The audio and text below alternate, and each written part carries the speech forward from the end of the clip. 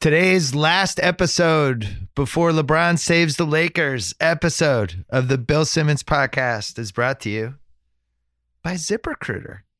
That's our presenting sponsor. And you know what? It takes a high IQ to realize that you should move to Los Angeles if you're a famous athlete, and that you should be in the middle of everything. You can be a celebrity at peace with yourself. You could do your multimedia business, all that stuff. That takes a high IQ. You don't need a high IQ when you're hiring people. That's why we have ZipRecruiter. I'm doing this without even looking at the copy because I know how good ZipRecruiter is. 80% of people who post jobs on ZipRecruiter find a qualified candidate within 1 day. That's how good their technology is. All you have to do is go to ZipRecruiter.com/BS. Try it out. ZipRecruiter, the smartest way to hire. Meanwhile, another smart thing to do is to use Hotel Tonight. If you love to score amazing deals at incredible hotels, you'll love Hotel Tonight. Hotel Tonight partners with hotels to help them sell their unsold rooms, helping you find sweet deals at top-rated hotels. Even though their name's Hotel Tonight, you can also book in advance for spontaneous weekend getaways, staycations, 3-day weekends, road trips, business bookings, and more. Book hotels in 10 seconds, 3 taps and a swipe. Get the Hotel Tonight app right now. Start scoring amazing deals at incredible hotels. Hotel Tonight, the only booking app you will need. Don't forget to check out theringer.com all week, all weekend. Free agency stuff. It's all happening. It's happening over the weekend. They usually try to have huge NBA transactions at the most inconvenient time for the entire Ringer staff. So we have July 4th coming on Wednesday. I am doing a podcast on Monday and on Friday. And if something absolutely crazy happens late Tuesday night or Wednesday as well. The biggest thing though, the rewatchables, July 4th, Jaws, me, Chris Ryan, Sean Fennessy. We've been waiting our entire lives to do this. And if any major basketball stuff happens, we'll cover it on Monday on the BS podcast, and we have the Ringer NBA show as well. We're ready. We're ready. It almost feels like a country that's ready to be invaded. That's how the Ringer staff is right now. We don't know what's going to happen. We're just ready. We're ready to roll. Coming up, Haralabos Voulgaris, our old friend. We're going to talk summer free agency, all the possibilities. But first, our friends from Pearl Jam.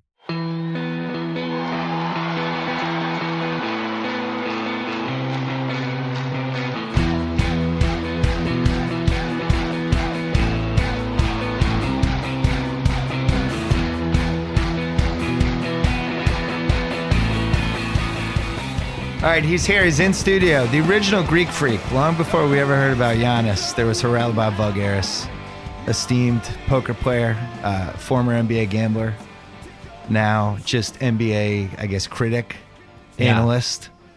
Professional Twitterer. This is the calm before the storm. It is June 29th. We're taping this at 10 o'clock a.m. Pacific time. I woke up this morning and found out LeBron James had opted out of his contract with the Cleveland Cavaliers, which basically eliminated the Houston Rockets from the LeBron James sweepstakes. Did he opt out, or did he just fail to exercise his option? Which is the same thing, right? Same thing, yeah. Okay. He's basically like, I'm a free agent. Yep. You can pay me $35 million next year. No thanks. I'm on my own. So it looks like we are down to 3 teams. And the third team, I'm not even convinced is an option, but it is the Lakers, where people have thought he was going for a year, staying home at the Cleveland Cavaliers, or maybe Philly. I think that is a super long shot. If I was doing handicapping, I would have the Lakers at minus 400. These are my favorite times on the podcast. When you're doing handicapping, when I'm setting the number. Yeah, when I'm like the book. When I'm the book. I like this part. I got Lakers at minus 400. Okay. Maybe even minus 500 you could talk me into. Okay. I have the Cavs at plus 300, and I would put the Sixers at 20-1. Those would be my odds. What do you think? Yeah. I don't know about the odds, but I will say that I think he's going to the Lakers. And we've thought this for like a year. Yeah. I mean, I thought this for a while. I wasn't sure, but of late, I've come to, I mean, what does he want? Does he want to live out here with his family, have a better life? You moved here. I've lived here at some point for short periods of time. It's a nice place to live. Is that his best option? I don't think he comes to LA without one or two, either Kawhi or PG. I just don't think that happens. I don't see him moving here, wanting to play in LA with and surrounding himself with the young players that the Lakers have. I don't think I think he's basically said, I'm coming to the Lakers. If you get me Kawhi, it's a done deal. Go get me Kawhi. And now that's what the Lakers are trying to do. So, all right, there's a lot to unpack in this whole thing. If they get Kawhi, and I think they're going to, I think this is done. I think, but by the way, I wouldn't bet my life on it. But it's hard because the Spurs now are in control. Not Kawhi, not LeBron. The Spurs are in control. They're in control, but they're not, because Kawhi, I created a concept called pre-agency. I heard that. I thought it was brilliant. Kawhi is exercising his pre-agency now, and the Celtics are sniffing around, the Sixers are sniffing around, and probably a couple random teams wouldn't even know. Yeah. And they're getting feedback from Kawhi's team. He's going to LA in a year. You can trade for him, but that's fine. He's leaving in a year. He wants to play in LA. So what is the market now for a 1-year Kawhi rental? Is it better than the market would be for him to go to LA? So what could the Lakers offer the Spurs that would make it so that the Spurs could actually swallow the fact that they're basically gifting the Lakers two of the top 4 players in the league? Okay. Because that's an important question, I think, because the Spurs may not have any leverage a year from now, but they do have leverage right now. And if LeBron wants to play with Kawhi, they have to go through the Spurs. RCD for Popovich control that. The best case scenario for this, if you're the Spurs, is what happened with the Nuggets and the Knicks in 2011, where the Knicks could have just waited to sign Carmelo. Right. The owner got James Dolan. That's not going to happen. Well, but he got super antsy about. Sure. But what if we don't trade for him now? What if he? And then they end up giving up all these assets for a guy they could have signed. Yeah. I think the same thing is in place here, where you have an antsy Lakers team. For sure. If I'm the Spurs, I know I can get good assets from them. Right. I think there's a lot of bluffing going on. There's bluffing that LeBron may not sign with the Lakers unless they get Kawhi, or let's say PG maybe. And then there's bluffing from the Spurs in that they're like, well, we're not trading you to the Lakers. Find someplace else to go. I mean, there's a lot of that going on. It's just a question of who will flinch first. Well, but hold on though. Okay. If I'm the Spurs, I actually can get a really good deal. The one thing is I'm not taking Lou Deng's contract. You're not putting that in the deal. It's like, I'll do it. I'll try. I'll take Brandon Ingram back. Absolutely. He has to be in the deal. Sure. Who else has to get Kuzma back? So they reported that, and I've heard this. I've talked to some people in the NBA circles. Everybody across the board is like, they don't want Lonzo in the deal. I think that's crazy. If I'm the Spurs, I'm just getting Lonzo back. I'll just repackage him somewhere else, but he's still an asset. Yeah. He's the number 2 pick in the draft a year ago. He can't be worth nothing. No, I mean, obviously I'm a Lonzo stan. I think he's... Me too. But we're in the minority, I think. Because some people are like, nobody wants to deal with his dad. He's not that definitely good, and screw that guy. Not wanting to deal with his dad is definitely an issue. I don't think that that's something that'll fly in San Antonio. But you and I would trade for him. We'd deal with his dad. I just ban his dad from the arena. But I mean, I have no team, so I don't know where I would. But yeah, would I trade for him? It depends. I mean, look, I think that if you look at his on-court performance, his jump shot's questionable, obviously. Yeah. But he's an underrated defender, may even be a very good defender. If you look at how well that team has played on the court when he's played, the team has played quite well. They've outperformed their expectations, and he's still a rookie. And he's 20 years old. Yeah. I also by the way, like an Brandon exceptional Ingram. passer. He is. Lonzo. Yes. Exceptional. Yes. And rebounds for a guard. He's a good player. He's smart. He's young. He has a chance. I'm not saying he's guaranteed to be great, but he has a chance to be great. I wonder if the Spurs are almost like, yeah, Lonzo can't be in the deal because it's like this tactical play to be like, of course. All right, fine. We'll take Lonzo, the second guy in the draft a year ago. Are trying to max what they can get. People think they don't have leverage, and they won't have any leverage a year from now, but they have leverage now. Teams aren't willing to wait a year in some cases. The teams in the East certainly aren't willing to wait a year. Boston, Phil, the teams that have no chance of re-signing him, he's just going to go straight, or signing him, go straight to LA. And the Lakers also don't really have a lot of leverage either because they're trying to get LeBron. And Kawhi alone doesn't do it for them. Magic Johnson has created this where he'll resign if he doesn't sign to it. Right. Like he's created his own pressure rather Right. than just be like, look, this has been a long rebuilding process. We've dug ourselves out of the hole. We've got some time. We're going to add a piece at least this year or next year or whatever. But he's created this pressure for himself, which I think is great. I think it's awesome. I love Magic. You like Ingram even a little bit more than I do. And I like him. Ingram a lot. You think he has a chance to be a number one guy and a contender at some point in his life? I don't know. I mean, if you took a look at him, you wouldn't think that. He looks very slim right now, and he does. But I mean, if you look at what Durant was like when he was Ingram's age, yeah, I'm not saying he's Durant, but he's probably a better ball handler and playmaker than Durant was at this stage in his career. He wasn't a better scorer than Durant. That's not. He didn't have that kind of. Durant was always one of those. He's getting 20 to 30 points every game, no matter what. If you remember when Durant was a rookie and a second-year player, there was that guy, pretty smart guy, Wayne Winston, who worked at one point for the Mavs and also developed adjusted plus minus. So this isn't a guy who's just some kook, right? He's someone who basically created adjusted plus minus, which is something that has been used in gambling. It's been used in whatever. It's a good tool. He said that he would not trade for Kevin Durant for anything. I remember that was a terrible take. It was a terrible take, but my point is that there was data that would, eye test would say you're crazy, but the data said Kevin Durant doesn't make people around him better. This is why I don't like data sometimes, though, because so much of that was circumstance. PJ Carlesimo was playing him at the two guard. Yes, of course. No, he had no point guard. That's a good point. But if your goal is just to evaluate players who have already matured and where they're at, then it makes more sense. That's a tool that could make sense, right? My point was just that Brandon Ingram has a long ways to go. And I think that he could be a very, very good player. A very good player. I mean, look at that situation in LA. You've got Lonzo Ball and his dad circus. You have last year you had D'Angelo. Yeah, you had D'Angelo and Nick Young running the show. Two coaches in 2 years. Yeah, it's not easy going from being a young kid to also now living in LA with all this money and all this fame, and then you're on a team that's dysfunctional with no veterans, and it's just tough. So I do like Brandon Ingram. I think he's going to be a very good player, and I think if I was the Spurs, I would make sure I got Brandon Ingram, and I would try to get Lonzo Ball as well. I like that he can get to the rim. He can do. I mean, they played him at the point for a while, and they were very good when he played. They were a very good team. Like I like Brandon Ingram. I think Brandon Ingram's got to play. I like Lonzo Ball too. I think if I'm the Spurs, I tweeted this out a week ago or maybe that, and I think the Spurs are bluffing. They said they wouldn't trade him to anywhere in the Western Conference. I think you just take the best deal possible. You didn't like that when first of all, you got mad on Twitter when that happened. I did get mad on Twitter. I got mad in real life, and it manifested itself on Twitter because I just think that you just do the best that you can. I never believed that for a second. What if the league, by the way, decides to seed 1 to 16? That might happen, by the way.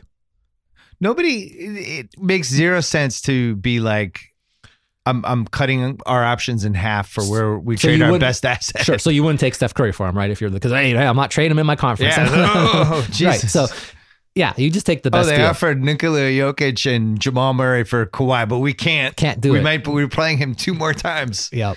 So so here's the thing, and this is why I actually think this will be the trade. So they get Ingram, they get Lonzo, and they get Kuzma. That's too much. All in the same trade. I mean, that's a no-brainer, but that's too much. I don't think. But they. My point is, they would have to say yes. Who would have to say yes? The Spurs. I mean, I don't think the Lakers would offer all 3 of those guys. But here's why they might. Okay, the Lakers might. Yeah. Okay.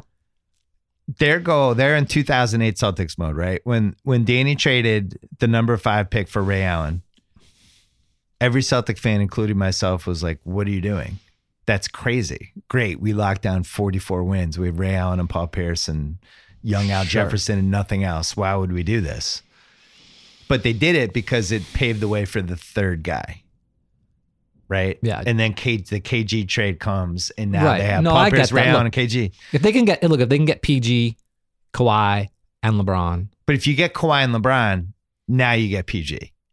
So I think they're playing the long game. They're like, all right, we overpay a little for Kawhi, but that's now guaranteeing us we get PG. And now we have these 3 guys. And as you know, in an NBA team, once you have your 3, you can fill in the rest. We've seen that over and over. Those 3 players would be ridiculous on the same team. They'd be ridiculous. Even if you just had Brook Lopez and I don't even know who else the Lakers have.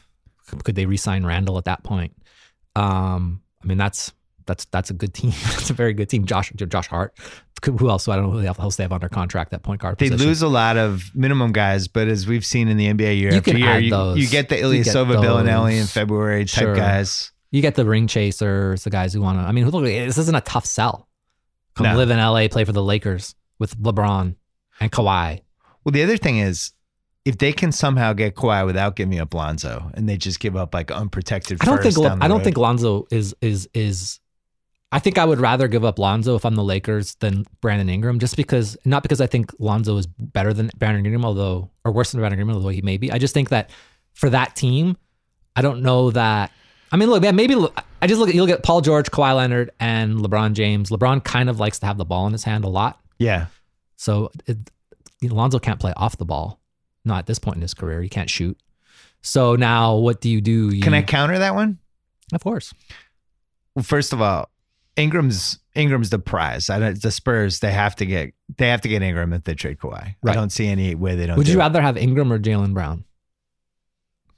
Here we go. It's tough. Bill's thinking. His guy versus he doesn't know. It's tough. Let's take a break. I'll give you my answer after this. All right, let's talk about Gillette. I have had a beard for the last month, basically. And the only thing I don't miss about shaving is that I love shaving with Gillette, because it was the first experience I'd ever had with shaving that my neck wasn't ravaged, that I didn't have to like rub special shaving balm on my neck after to make these little neck zits go down. When I start shaving again, it's going to happen soon. I'll be using Gillette, and Gillette offers a variety of shaving products for every guy, regardless of personal style, skin needs, or budget. Whether you want 3 blades or 5, the Gillette 3 and Gillette 5 razors have you covered, all under $10, high performance at a low price. I was lucky enough to go to the big Gillette headquarters in South Boston a few weeks ago, and it was just staggering watching them just hone down these blades and send them around. I mean, it was like, I've never seen anything like it. It all made sense that Gillette Performance is the best. Get Gillette Performance delivered to your door. Find Gillette 5 or whatever razor you want at GilletteOnDemand.com. Subscribe today. Jaylen versus Brandon Ingram's a really good one. Jaylen, the reps that he got the last 2 years, the playoff games that he was in, the kind of big game experience he got, I really value. And I think that's like when we talked about Wayne Winston before. I don't think there's any way to put a statistical price on this person played 32 playoff games in 2 years and guarded all these type of guys and played in a game 7. He just looks like he's a more ready player too. His body has filled out. Brandon Ingram's body may never fill out. He doesn't look like the type of guy who's going to be super, big. Like Durant's body has never really filled out either. But Brandon Ingram, there's a world in that he becomes the number one option scoring wise on a contender. And I don't think that world exists for Jaylen Brown. Right. As much as I like him. Yeah, he doesn't have the actual ball handling and the playmaking and the scoring that Brandon Ingram has. I saw you on Twitter and I agreed with you, but at the same time disagreed with you, where you were talking about... Those are my favorite tweets. The upside of Jaylen, and the two comparisons are Kawhi and Paul George. Because if you look at the checkpoints that he hit the first 2 years, the models are Paul George. Mm-hmm. He's ahead of where Paul George was after 2 years. Like just by any category you want. More playoff reps, his offensive stats are better, his playoff stats are better, his shooting's better. Any sort of evaluation you want to do, he's just ahead of him. And I think he might even be like 6 to 9 months younger than Paul George was.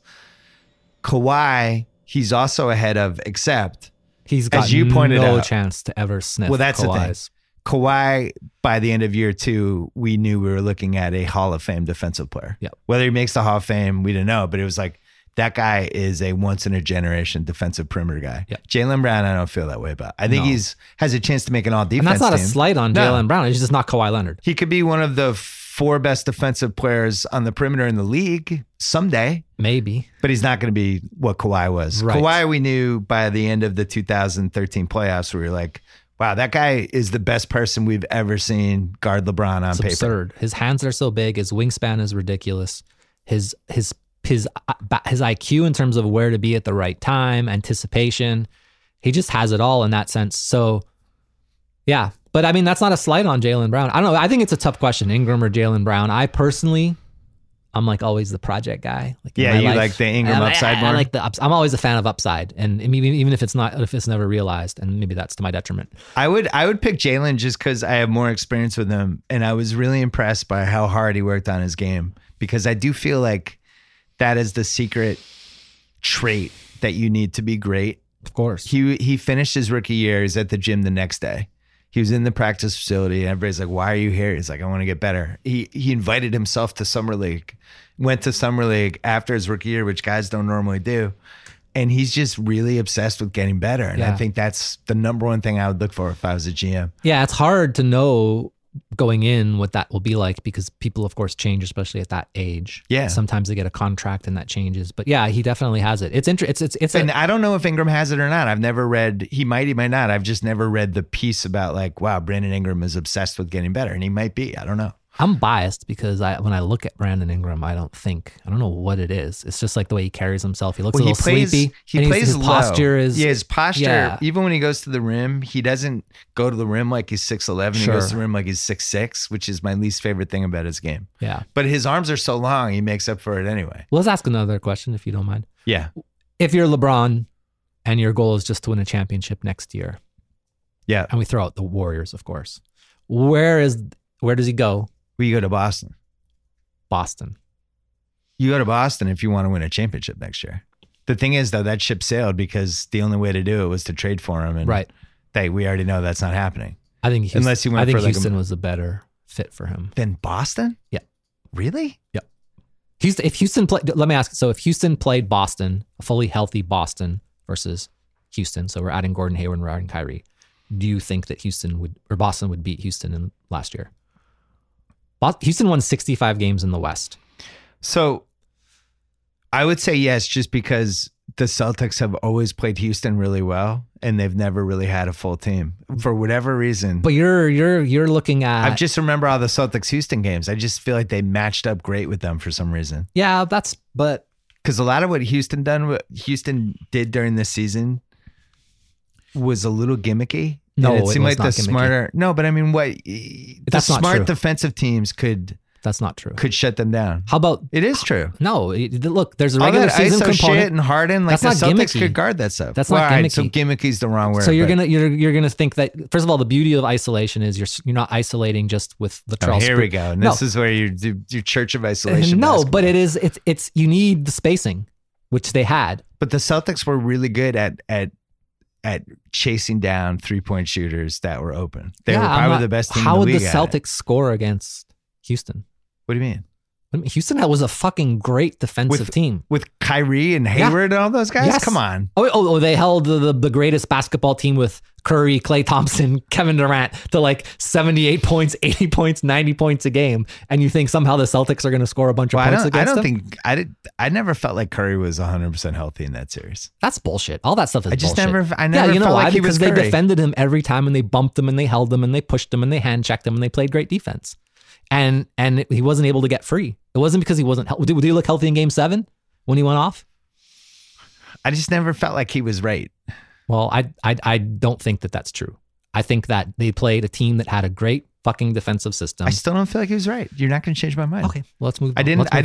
No, I'm with you on the Houston defense because I did not think they could get to the level they got to. If your goal is to win a championship, you could go to the team that took Golden State to 7 games and had to shoot 0 for 27 in a row, missed 3-pointers to lose Game 7, and not even lose by a lot. They missed 27 3-pointers in a row and lost by that's not why they lost Game 7. Why did they lose Game 7? Because Chris Paul couldn't make it through the series without getting hurt. Okay, but that's the other thing. They didn't even have their second best player, and they still went 7 games, leading Game 6, leading Game 7. Now you add LeBron James, it's done. It's over. If LeBron James wants to win a championship, he goes to the Houston Rockets. Why didn't they have Chris Paul for Game 6 and Game 7? Because he played too many minutes? Is that what we're going to say? Or because he's just not durable? Because he played too many minutes. Because the only way they can compete with the Warriors and go up 3-2 in that series was to play him way too many minutes for what he was doing. He played I think he played 85 minutes in Game 4 and Game 5, and at the tail end of Game 5 got hurt. I don't think it was an accident. I mean, He's injuries are in always his 13th year. He's 5'11", and he's got a lot of miles. But that's aside the point. That's besides the point. The It's point not is beside that the point. no. The point is that would he have to play that many minutes with LeBron James on the team next year? Would he have to play those many minutes? I don't think he should play more than 32 minutes. I agree with you, but that's not. But the question is would he have to play those many minutes if LeBron James was on the team? No, not next year. That's we're talking about next year. What team LeBron will go to guarantee a championship? I think that's his best chance. I would say Boston and Houston would be 1A, 1B. Okay. I mean, I don't think Boston's that great, to be honest. I think that... Really? With Kyrie and Hayward? I mean, yeah. And Jalen and Tatum and Horford and Smart and Rozier? That's like the deepest team in the deepest rotation in the league. To a team that got swept by Golden State and never had a chance. We never top two guys. Yeah, but... We Terry Rozier in crunch time. I get that. But he's a fourth guard. I think you're overestimating how difficult it is to have all of those great like you're adding Kyrie and you're adding Gordon Hayward. Kyrie's not a good defender. Marcus Smart is a good defender. So now you're taking away minutes from Marcus Smart to give to Kyrie. Yeah. Rozier isn't a great defender. But Marcus Smart is an F- offensive player for most of the time. Yeah, of course. Well, I mean, you're discounting his offensive rebounding, which is key. Right. Kyrie does not do that. Kyrie will get you. There's just only one basketball. I'm not discounting his 27% shooting. No, you're definitely not discounting. As well, you shouldn't. I just don't think Boston is as good as their coach and the conference shows. I mean, that conference was a joke last year. The fact that they went to 7 games. Well, wait a second. Are we talking about adding LeBron to next year's Celtics team or the teams we just watched? We're talking about the real world. LeBron can go anywhere he wants to go. Where should he go to win a championship? I think the Tatum has to be factored in then. But are we sure that Tatum is going to continue to get better? We're sure from NBA history tells us that he should make a huge leap this season. A huge leap? Yeah. A huge leap. A huge leap. All right, we're going to come back in a year and we're going to see how big that leap is. Leap, but the history of the league says year 1 to year 2, if you hit certain checkpoints in year 1 and you get better as the year goes along, like you get Evans? playoff reps. No, Tyreek Evans. Look at Tyreek Evans. But he was putting up stats on a shit team. But he wasn't just putting up stats. They were 20-win team. I understand, but he was doing everything, and like our model actually had Tyreek Evans as close to one of the best rookie seasons ever. I'm just saying there are exceptions to players who play good as rookies who don't always progress. I'm not saying Jason Tatum is I'm not saying that at all. Jason Tatum is probably a great player. But the play good as rookies is a great player. The play good as rookies thing, I think you got to extend it for this because he actually was better in the playoffs than he was in the regular season. But how much of that can you say is preparation for the opponent, coaching, and knowing exactly, like, did he do a lot of dumb things? No. Why? Because he's coached very well. He got way better defensively as the year got along. I think he got better at picking his spots. And the irony of him in the playoffs is he didn't even shoot that well from 3. He was a better 3-point shooter in the regular season. You're right. He was the best. He was like 31% from 3. Do you know that he is the best corner 3-point shooter in the history of the NBA? 50 shots. Really? Yeah. If you go by just corner 3-point percentage, minimum 50 attempts in not actually the history, but since my data goes back to 2000. Number 1 is Jason Tatum. That's amazing. Yeah. Well, the way he can get better. So is he going to get better than that? Is he going to go to like the best ever in history? Or is he going to maybe regress from that best ever? No, I think his 3-point shooting can get better, and he's not going to get better than the best in the history. In the playoffs, it will. He's 31% in the playoffs, but I think the way he can get better is ISOing him at the top. I went to Second Spectrum last week, and I was just so fascinated by the platform they have, and you have a lot of this stuff you just don't share with anyone. But I was like, anything. But anyways, go on. But I was like, can you? Jason Tatum at the top of the key. I can't do that. Can you tell me, how he did possession-wise, points per possession? So like they queued up. They have every time he's ever been ISO'd at the top, right? Which is what I wanted in the Cleveland series. Like just put this dude at the top. He was 0.75 points per possession. It was bad. It's terrible. But you wanted it. No, but so I was like, oh, that's why they didn't do it. That's why they didn't do it in the playoffs. Right. But I think once he learns once you can spread the floor for him and he can just beat guys off the dribble and throw the swing pass to the corner or go to the basket or whatever, that's the way he gets better. Here's what I learned in my 20 years of watching NBA basketball. I'm not saying it's true, but this is what I think is true. Players who perform well as rookies or do really, really well with good coaches are less likely to continue to improve because a lot of it is their coaches maximizing their potential in that way.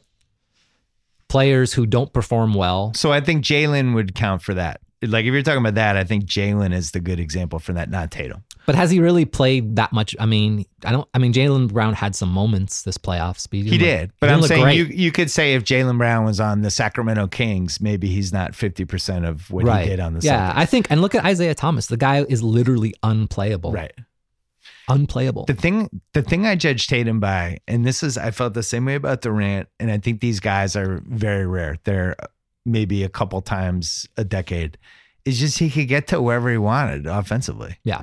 He's a special offensive player. I'm not discounting that in any way. I'm just saying that if you look at the fact that he was the best 3-point shooter in the history of the NBA from the corner, and you think, okay, well, he's going to keep on getting better.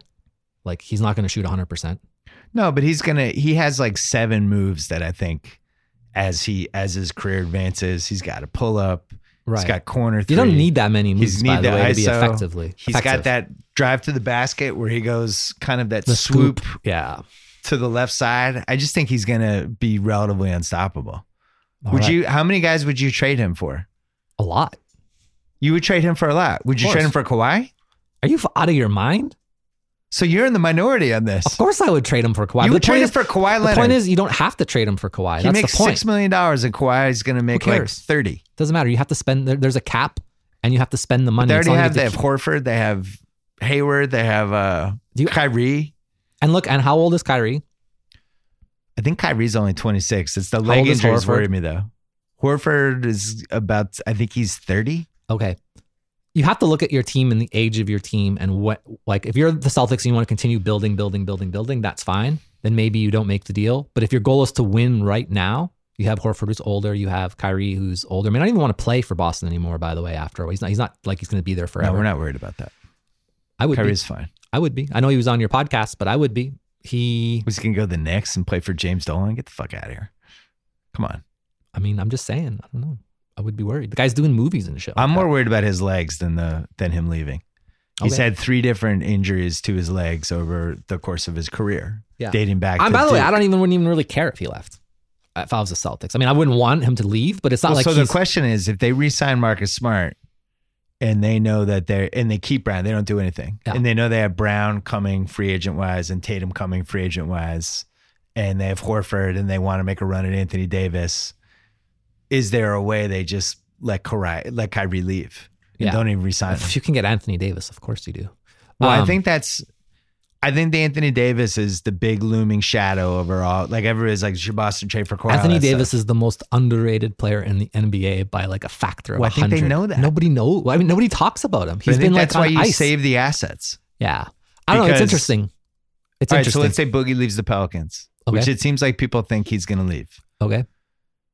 Now New Orleans comes back next year. Pretty much everyone in the West has gotten better. Yeah. And unless they can package their expirings for somebody like Kent Bazemore, which has been a rumor, even that's not going to make or break them. Well, but I mean, it's just really hard for them to get better. It's like, here's Kent Bazemore. The NBA is very tough. You have a bunch of teams who are just out of the mix. So if New Orleans and Davis, let's say he gets hurt in November for 10 games and they're 3-13, he comes back. Now they're 12-20. I don't know. And he just goes, I think I'm good. I think I'm ready to go to a good team now. Yeah, could happen. I think the Celtics want to be ready for that more than chasing more than chasing Jaylen Brown, and they trade the Kings pick, and now you have Kawhi, and Kawhi might leave anyway in a year. I mean, if I could get Anthony Davis, and I knew I was going to get Anthony Davis, or I could have Kawhi for 1 year, and I knew I was only going to get him for 1 year for sure, I would obviously wait, and then you're waiting because now you're putting yourself in a great position where now the Warriors are in year 2, and they've got Draymond Green, Klay Thompson, both unrestricted free agents. They're not going to be able to keep both of them. And now the league is wide open. Now you have a really legit chance. By the way, I think it's wide open next year too. I think next year there's teams that could beat Golden State next year. Well, that's why going back to LeBron, if he's going to the Lakers, I do feel like it's like a 2 or 3 year kind of plan. But he's old. No, he's not. You know, you say he's not old, human, but he is human. Right? How does he win the title next year in any situation other than Houston or Boston?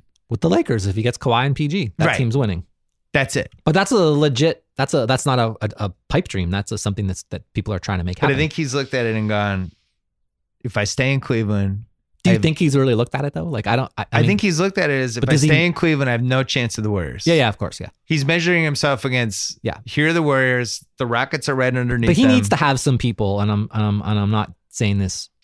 He needs to have some people who can actually tell him what team, because every team's going to tell him, and they're all bullshitting him because they're trying to sign him to the team. He needs someone impartial to say, like, this is where you should go. Here's like the data that can tell you how good this team will be with you. Are you interested in seeing this? Because he's got he's a great basketball mind. He's an amazing player. He's the best player that's ever played the game, in my opinion. But he's not a great evaluator of talent, of what is, of who the good players are. That's an understatement. And I don't know that he has anyone in his camp that can really guide him in that direction. We should pay JR. Who's JR? $15 million a year. Oh yeah, JR.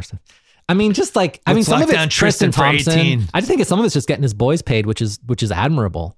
But he does have an opportunity where he can actually pick a team that will give him the best chance of winning, and also now he can balance that because he knows what the family life is going to be like. He knows what the lifestyle is going to be like. He knows what his life is going to be like away from basketball. But what he maybe doesn't know is what is that team going to look like? What type of pieces do we need to add? And I think that's where he needs to either go to a team that's smart enough to make the right decision for him, or B, talk to someone who can help him in that way. You don't think Magic Johnson could be the maestro for this? I don't know. It's possible.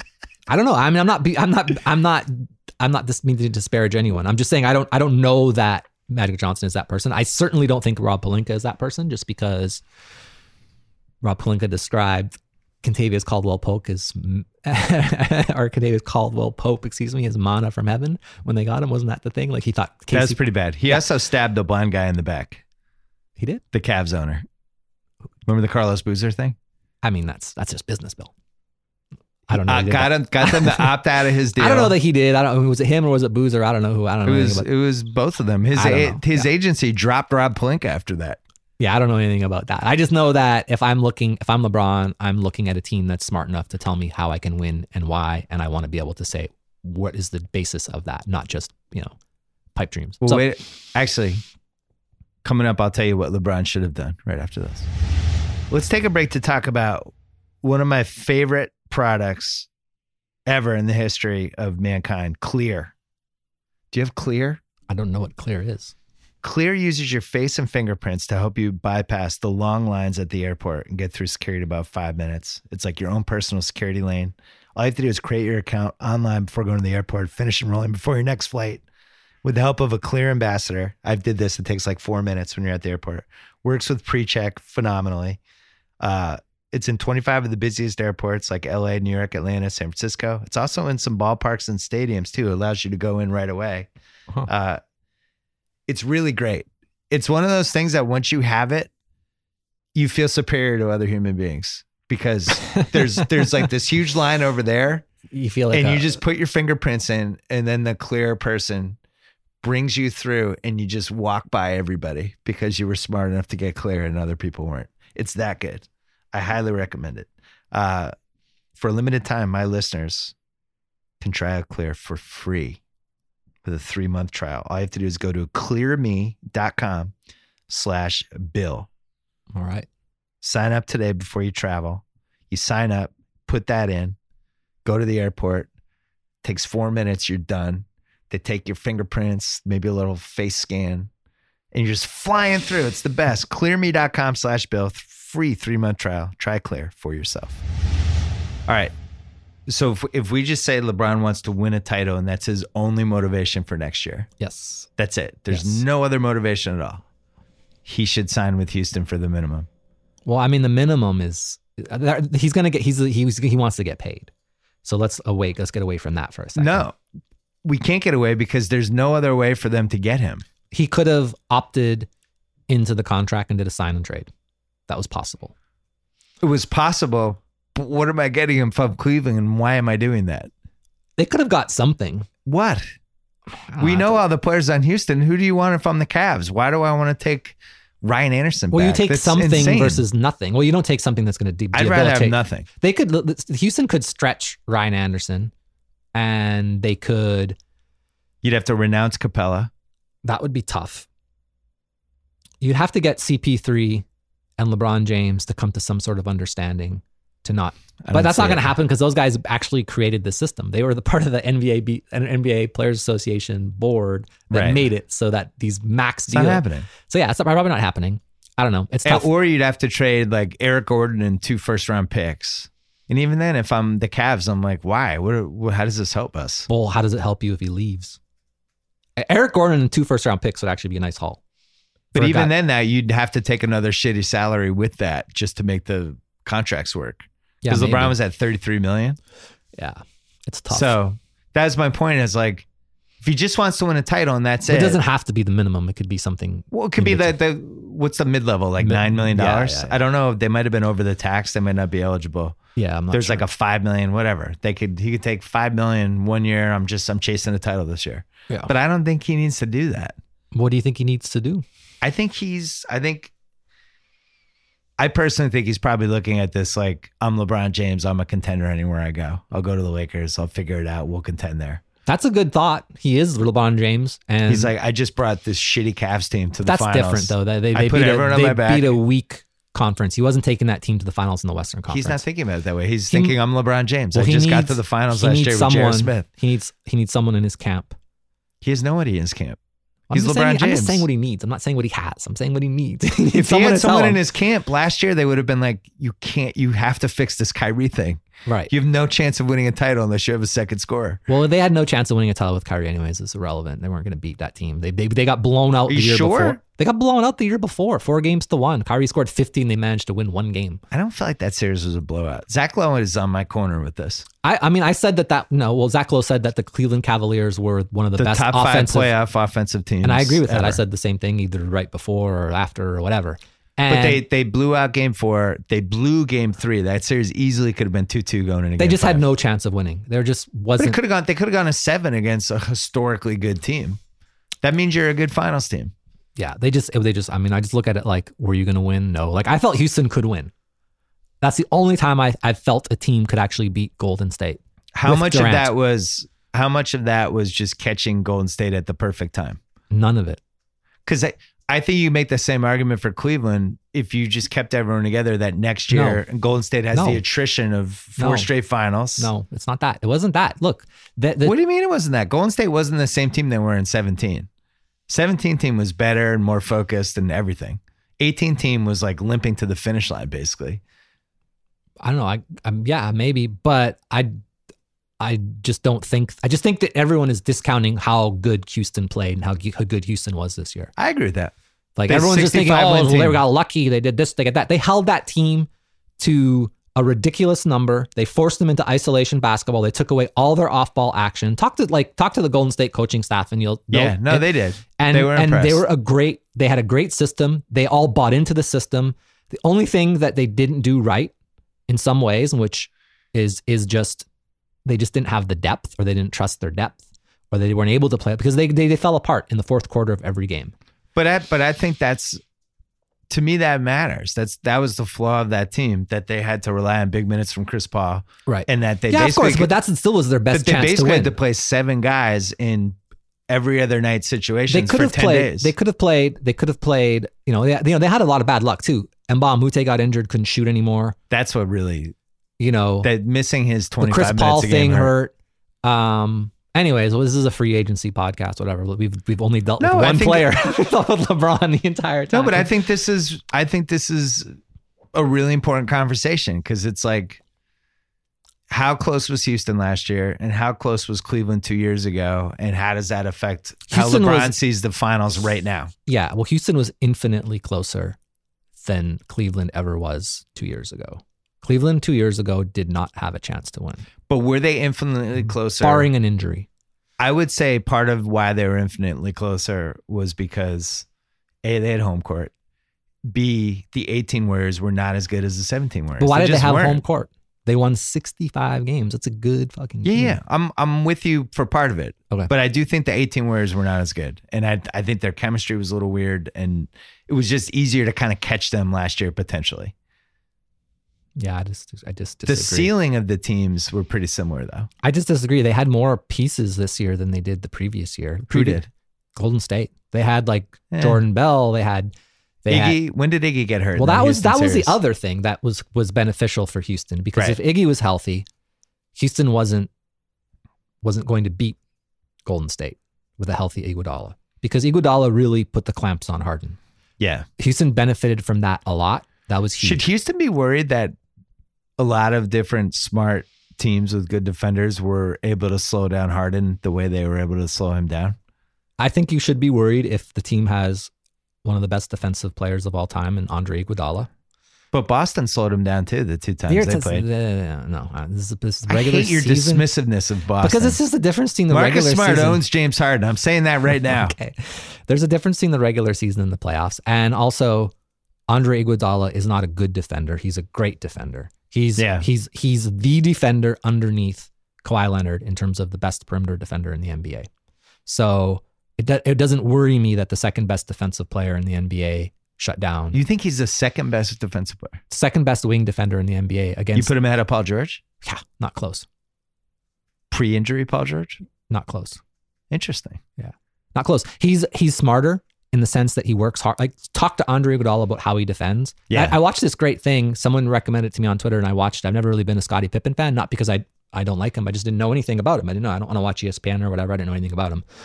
And I watched this thing that Iguodala, I recommend anyone to watch it, Iguodala did with Pippen in terms of how he defends and what his process was. And it was brilliant. Both of them were brilliant. And when you see that and you see like the craft, this guy, this is a craftsman. This defensive style is he's a craftsman. He's learning his craft. I'm not saying Paul George doesn't do that. I'm just saying when I watch Paul George play defense, I don't see that. I don't see him forcing players in the wrong direction, trusting his help. I don't see him stripping the ball as often. Like, Paul George is a great defensive player, but he's not as good as Andre Iguodala is. I've thought personally, I remember when I first worked for an NBA team in 2010, that was the guy I said they had to get. Yeah. He was playing for Philadelphia. He was on like a ridiculously high contract. I was like, this is the player that will improve your team by like 15 wins. I thought Pippen was the best perimeter defensive player I ever saw. Probably, yeah. I mean, I wasn't that into basketball in 96. I started like around 2000. He was the first guy I ever watched in person who was like, oh my God. Yeah. This is like, I'd actually be terrified if I was dribbling the ball against I mean, he has guy. all the tools. He was just the perfect defender. Yeah. Kawhi came in, I would say, somewhere around 2014, was the first guy I'd seen who rose to that Pippen level. I think those are the two best I've seen. Yeah. Rodman had some moments. Rodman's ability to guard basically anybody was really... Rodman is like... I'm saying Detroit Rodman. Yeah, but Rodman wasn't a perimeter wing defender. I'm just talking about perimeter wing defenders. Yeah, but I'm saying he had the ability to kind of go to a level. He couldn't do it consistently, but yeah, he was the only guy I ever saw who could actually defend Bird. Like, even Pippen totally couldn't defend Bird. What about Ben Wallace? People sleep on his defensive ability. Wallace. That guy was ridiculous. If we had the playoff, I tried to figure this out recently because I was going to write a column about it, then I didn't, about how dumb the finals MVP is and how it should be a playoffs MVP instead. Yeah. Ben Wallace was the playoff MVP in 2004. If you did an MVP for the entire postseason, he wins. That team was so good defensively with him and Tayshaun and Rashid and Billups. How much money did you make that year on that team? Actually, this is 2004. I actually went into the series thinking that I discounted Detroit. I mean, Detroit went to 7 against the Pacers. I did too. I got rope-a-dope by their Eastern Conference competition. But after game 2, I was all in on the Pistons the next 3 games. Me too. Yeah. They made it. It was so hard for the Lakers to score. The Lakers just never drew any fouls, never got any loose balls, never ran a good offensive set. They had Shaq one-on-one. And if that didn't work, they had nothing else. And they had like Slava Medvedenko and Luke Walton trying to play the 4 because Malone got hurt. I mean, that was the most lopsided series in terms of the actual odds versus the result that I can remember for a finals ever. It's funny. I'm really thinking about where I think I might have overreacted with Kobe where he was on my all-time list a little bit. He really struggled in some playoff series. 04 Pistons, 08 Celtics, even the 2010 Celtics series. What did he shoot in Game 7 of the 2000? He was 6 for 24 in 2010. He's really looked bad in certain series, like even the 90s stuff before he kind of blossomed. Yeah. He's very up and down, but that Piston series was the worst he ever looked. Yeah. He was they just completely throttled him. They turned him into like this hero ball jump shooter. That was the year of brilliant. like his personal. He had a lot of shit. He had the trial going on. Yeah, it wasn't too. like a lot of. He was accused of rape or whatever, right? That was the year. Yes. Okay. Do you think? By the way, that guy? I mean, I don't know what happened, but if anyone has been able to rehabilitate their public image more than him, I don't know who it is. It started like about 5-6 years ago with the social media stuff. What's funny is like it's amazing. He's repositioned himself as kind of this expert on leadership. It's amazing. And by all accounts was one of the worst teammates you ever could have had. It's amazing. For most of his career. I mean, I've said some of this stuff on Twitter. I don't know Kobe. I don't know anything about him. You know, I used to think he was a great player when I was younger. I still think he was a good player, whatever. But like, I'm not even commenting on that. I just think just from the fact of what happened and how it was resolved to where he is now, I don't think there's someone else can maybe let us know if they can think of some other person in history, not just sports, but history that's been able to rehabilitate his image more. Well, really, and skate by more than the thing that galvanized him in the mid 2000s when it really could have gone south was he became a little bit of a pariah in the Laker fans and the Kobe fans. Sure. It almost made them like him more. Yeah. It was like us versus them. Everybody. Yeah. And then that 2006 and then season. It spun when I voted Powell. for, I didn't have a vote yet, but my unofficial vote was for him for MVP in 2006. Yeah. It was the only time I've really fully embraced hero ball. I just thought he was amazing that year. He was. There was the year that he scored 80.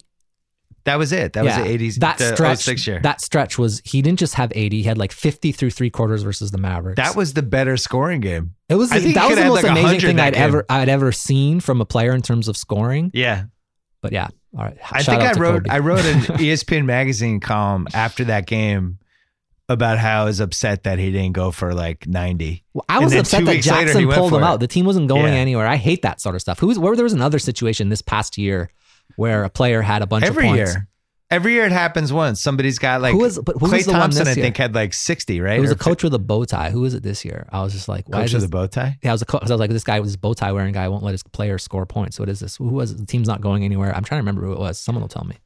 We haven't talked on a pod there. You always worry that there's not going to be enough good coaches to potentially gamble against if you decide to gamble. And every year they find some bad ones. Yeah. Your boy Bickerstaff got a job. He's the best.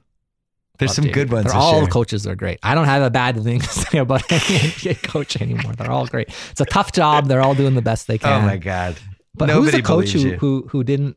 I wish I could remember. This is a bad podcast and someone's trying to remember something, but I don't remember. So maybe someone will tell me later. One last theory on LeBron and the Lakers. And by the way, if he has Kawhi and Paul George, they are absolutely a contender and could go toe to toe with the Warriors. But it's done if they have. I do feel like there's one more year where the Warriors. Terry Stotts. That's who it was. Terry Stotts. Yeah. Oh, Dame Lillard. I think it might have been McCollum. You're right. It was McCollum. He had like 50 and three quarters. Yeah, and that's what it was. Sorry, I interrupted your train of thought. It just came out. Terry Stotts. And he was wearing a bow tie. Yeah. And I was like, why is this bow tie wearing motherfucker taking this guy out of the game? His team's not going anywhere. Let's see something exciting happen. Let him score 70. God forbid. I remember there was one Carmelo year where he could have had like 75 and they took him out when he got to like the MSG record. Could 61. you imagine? It was like 9 minutes left. Could you imagine Carmelo's thoughts about himself had he scored 75 or 80 points? I still defend Carmelo. He's the best. So the Warriors, I think, have one more year where they're clearly the favorite unless they have some sort of injury or something. Right. But LeBron, Kawhi, Paul George. Or LeBron, James Harden, CP3. Very tough.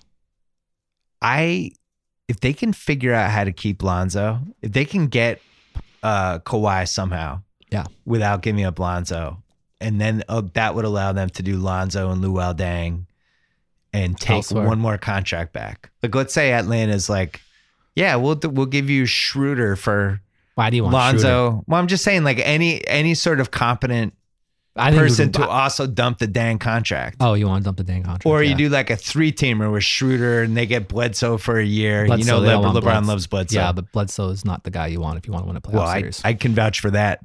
Yeah, I can vouch for that because he was the key to the Celtics beating the Bucks. 100%. But my point is, like, if they can use Lonzo now, if they keep him to get rid of the Deng contract and get some sort of either an asset back or an expiring or whatever, I think that would be the last piece of that. I personally would keep Lonzo if I were them. I think he can play off the ball. I think what makes him cool is that he's just a basketball player. He grabs rebounds, he throws it ahead. He doesn't really have the ball that much. Yeah. He's not like a ball dominant dribble for 20 seconds guy. In the half court, he's a hot potato offensive player. In the half court, he does restrict your spacing if he I mean, he's not as bad as Rondo was when he was younger, so maybe it's not that bad. I just think there's better point guard fits because they're not really point guards. They're just like they're just scoring guards. So give me a couple. I don't know. Spencer Dinwiddie? He dribbles too much. He's a clock eater. How about Kemba? Yeah, Kemba's great. Kemba's great. So Lonzo and Luol Deng for Kemba and something else. Yeah, that would work. Yeah. I like that. Coming up, we're going to go through the free agents right after this.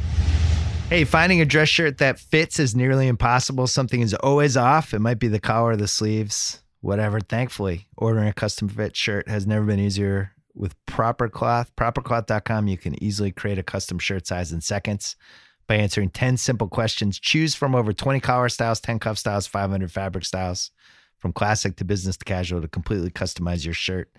Get the style you want. They work with the best fabric producers from around the world. High quality expectations, and they realize them. Each one of their shirts goes through extensive quality control testing, so you're getting the absolute best quality and craftsmanship.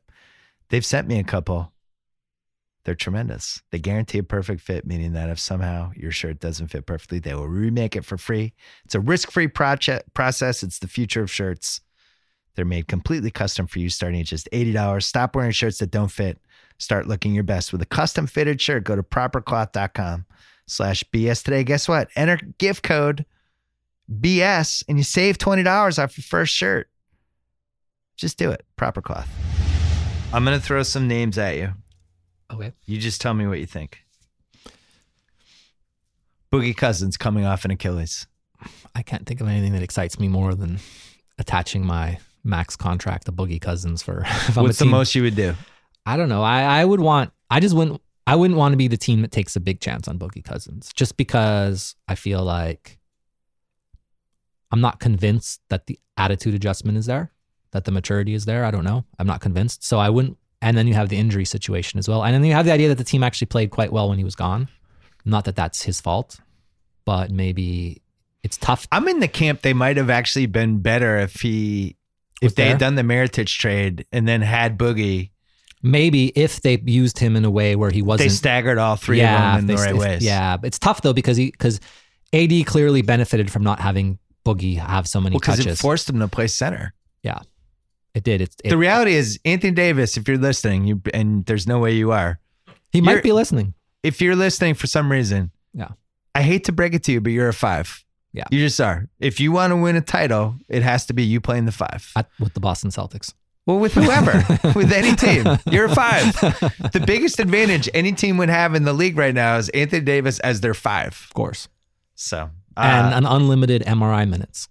I would do Boogie for $40 million for 2 years, but the second year team option unless he triggers it by playing 60 games in the first year, something like that. I would just protect myself multiple ways for that from second year. Yeah. So if he only comes back for 40 games in the first season, doesn't look good. Okay, but I still think get behind that. He's only like 28. He is only 28 and he's got some growth that my fear is I do not like that injury. My fear is the injury. My fear is that the officials don't like him for good reason. He's definitely a little cancery. And he knows the officials don't like him. And he has a complex that says it's me against the world and I'm not getting a fair shake. And I think that that's something in life that is very difficult to overcome. So here's my counter. You got a counter? Yeah. You're countering your own proposal? Well, I'm countering one thing about, okay, this is something I've said before, and I think it's a really important point. And it's one of my favorite Bill Simmons points. I'm third-personing myself here. Okay. I don't mind taking a chance on head cases when they hit their late 20s because NBA history says the quote-unquote head cases, as they get older, they mature out of it a little bit. I think Rashid's a good example. Spoken by someone who's probably had a great relationship with his lady partner his whole life. You've never experienced the side of. You act like I wasn't a head case until my late 20s. Hey, I don't know much about your personal life, but it seems like based on what I've known, the little I know about you, we spent some time together. It seems like you got that part of your life figured out, and I think that some people just don't mature. Well, but I'm judging it by Rasheed Wallace, Latrell Sprewell. Those guys were on contending teams. Latrell Sprewell never really much. Latrell Sprewell spent his last dollar on a yacht. Okay, in Milwaukee, and Rasheed Wallace tried to break into the referee's office after Game 7 versus won a title the Celtics. With him. He was available for nothing, right around the same age as Cousins. Yeah, I'm not. And look, but I've since listened to Rasheed Wallace on. I forget if he has a podcast or he was on Bomani Jones's podcast, and it seems like he's got the shit figured out now. And maybe he did at some point, but 28, I don't think so. 28 I think the hot-headed, the world's against me stuff as you hit your late 20s tends to kind of soften a little. Not if you get whistled for a lot of fouls because people don't generally like you. Well, the bigger question is, in this day and age, defensively, can Boogie Cousins be a center on a team that doesn't have Anthony Davis next to him? Yes, he can. Because if there's all these stretchy teams that are playing like PJ Tucker at the 5, Draymond Green at the 5. He's destroying them. DeMarcus Cousins is a problem for that. And I think that that's something that he should be proud of, and that's something that he should really focus on and realize, like, look, I have a place in this league. Does the league ready for me? Not am I ready for the league? So he's one of the few guys that plays center where you can actually say that about. Embiid's tough, but Embiid's also a walking turnover at times. He's not a great passer. He's not in shape. Maybe he's not in shape. Not maybe. He's not in shape. Yeah, he's not in shape. He's exhausted at the end of every playoff game. Well, it's hard to carry on that body for a long time, especially when you're better be in great shape, Joel Embiid. Sucking down Shirley Temples at halftime. Yeah, get in shape, Joel. So DeMarcus doesn't have those problems, but he has another set of problems which might be tough for him to overcome. And I hope he does, because I like DeMarcus Cousins. He's got a great nickname, Boogie. It's a great nickname. I really enjoyed the whole toolbox. I think was on the pod the week before, kind of throwing them out as a possible, like, do some damage playoff team, not to beat the Warriors, but they were having a moment with Cousins and Davis together where they were really kind of wrecking teams, and then he got hurt. Yeah, but I was a believer. It's possible. So let me throw this at you. Okay. LeBron, Kawhi, Paul George, and then they somehow convinced Boogie to come on like a make good deal for 1 year with like a wink wink. Is that even possible? I think it's possible, yeah. Okay. If they clear out the entire cap. That's a great team. That team probably beats Golden State. Wow.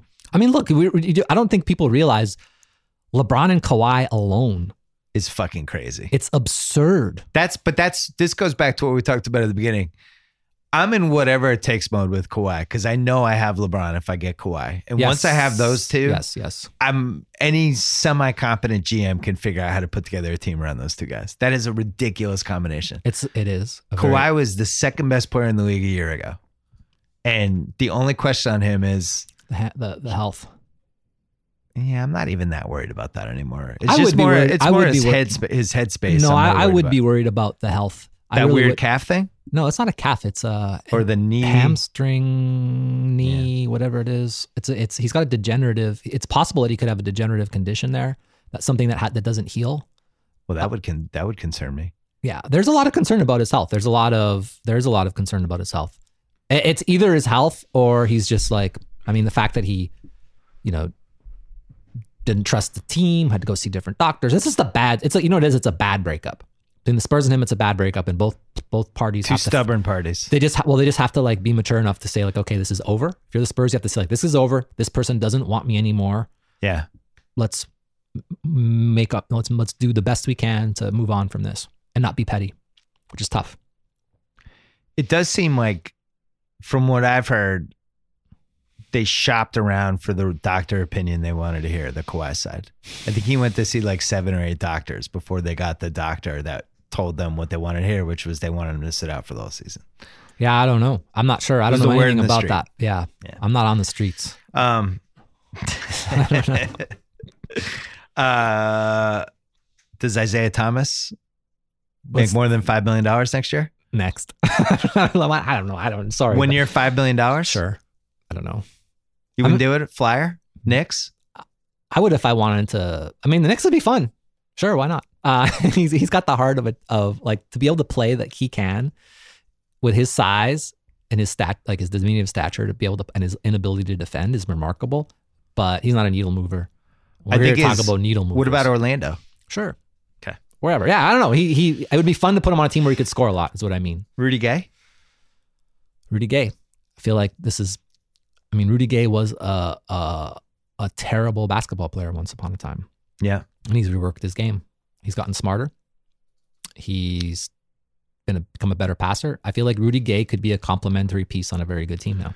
What's interesting about this year is the mid-level has now risen to $9 million basically for the first year. Sign me up.